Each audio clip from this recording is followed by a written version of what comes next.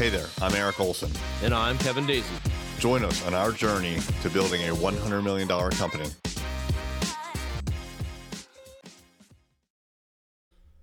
Hey everybody, it's Eric. As an agency, we roughly follow the model that there's an account executive and then there's an operations team. Now, in some agencies, the account executive is very involved with the client after bringing that new business on. So what that means is that even though there's an operational team that is doing the actual advertising and marketing, every communication goes through the account executive back to the client and vice versa, from the client to the account executive to the operations team. We decided that we were not going to do that here. We decided that the account executives, which currently are myself and Kevin, and it will be a salesperson when we hire him or her, the account executive's responsibility will not be to maintain communications and to be a single point of communication through the company to the client. Instead, the account executive's responsibility is to go get new business, sign that new business, introduce them to the operations team, and then step out. We want the account executives to step out so that our operations team, who's totally capable of communicating with clients, can communicate with clients without there being an intermediary. So that's the process that we've set up.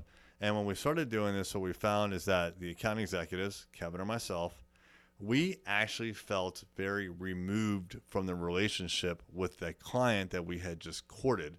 As time went on, it was actually sometimes awkward to reach out to the client after 3 or 4 months of not talking to them. And the clients were like, hey, you bozos signed me up for this service and then I never heard from you again. Typical salesperson. And we didn't want that to be the impression at all. So we instituted a process for checking in with our clients. Even though our operations team is in total communications with the client on an almost daily basis, if not daily basis, and certainly every 2 weeks they provide written reports and a video report to our clients. In addition to all that, we, Kevin and myself, as the account executives, check in with our clients on a regular basis. In the beginning, we set up a recurring task so that we would check in every 30 days. And we started to do this, and we actually found that it was too frequent. 30 days went by really quick, and when there's not necessarily anything in particular going on, it's just normal operations, there's really not a need to talk, and it certainly gets a little bit stale when every 30 days on the dot you're checking in and just saying, hey, I'm just checking in.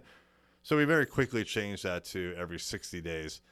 60 days is a good duration for us to go between talking with the customer. Now, I'm not saying that we will never talk to the customer unless it's this, the 60 days has passed. That's not the case at all. They'll reach out to us all the time, and we'll reach out to them.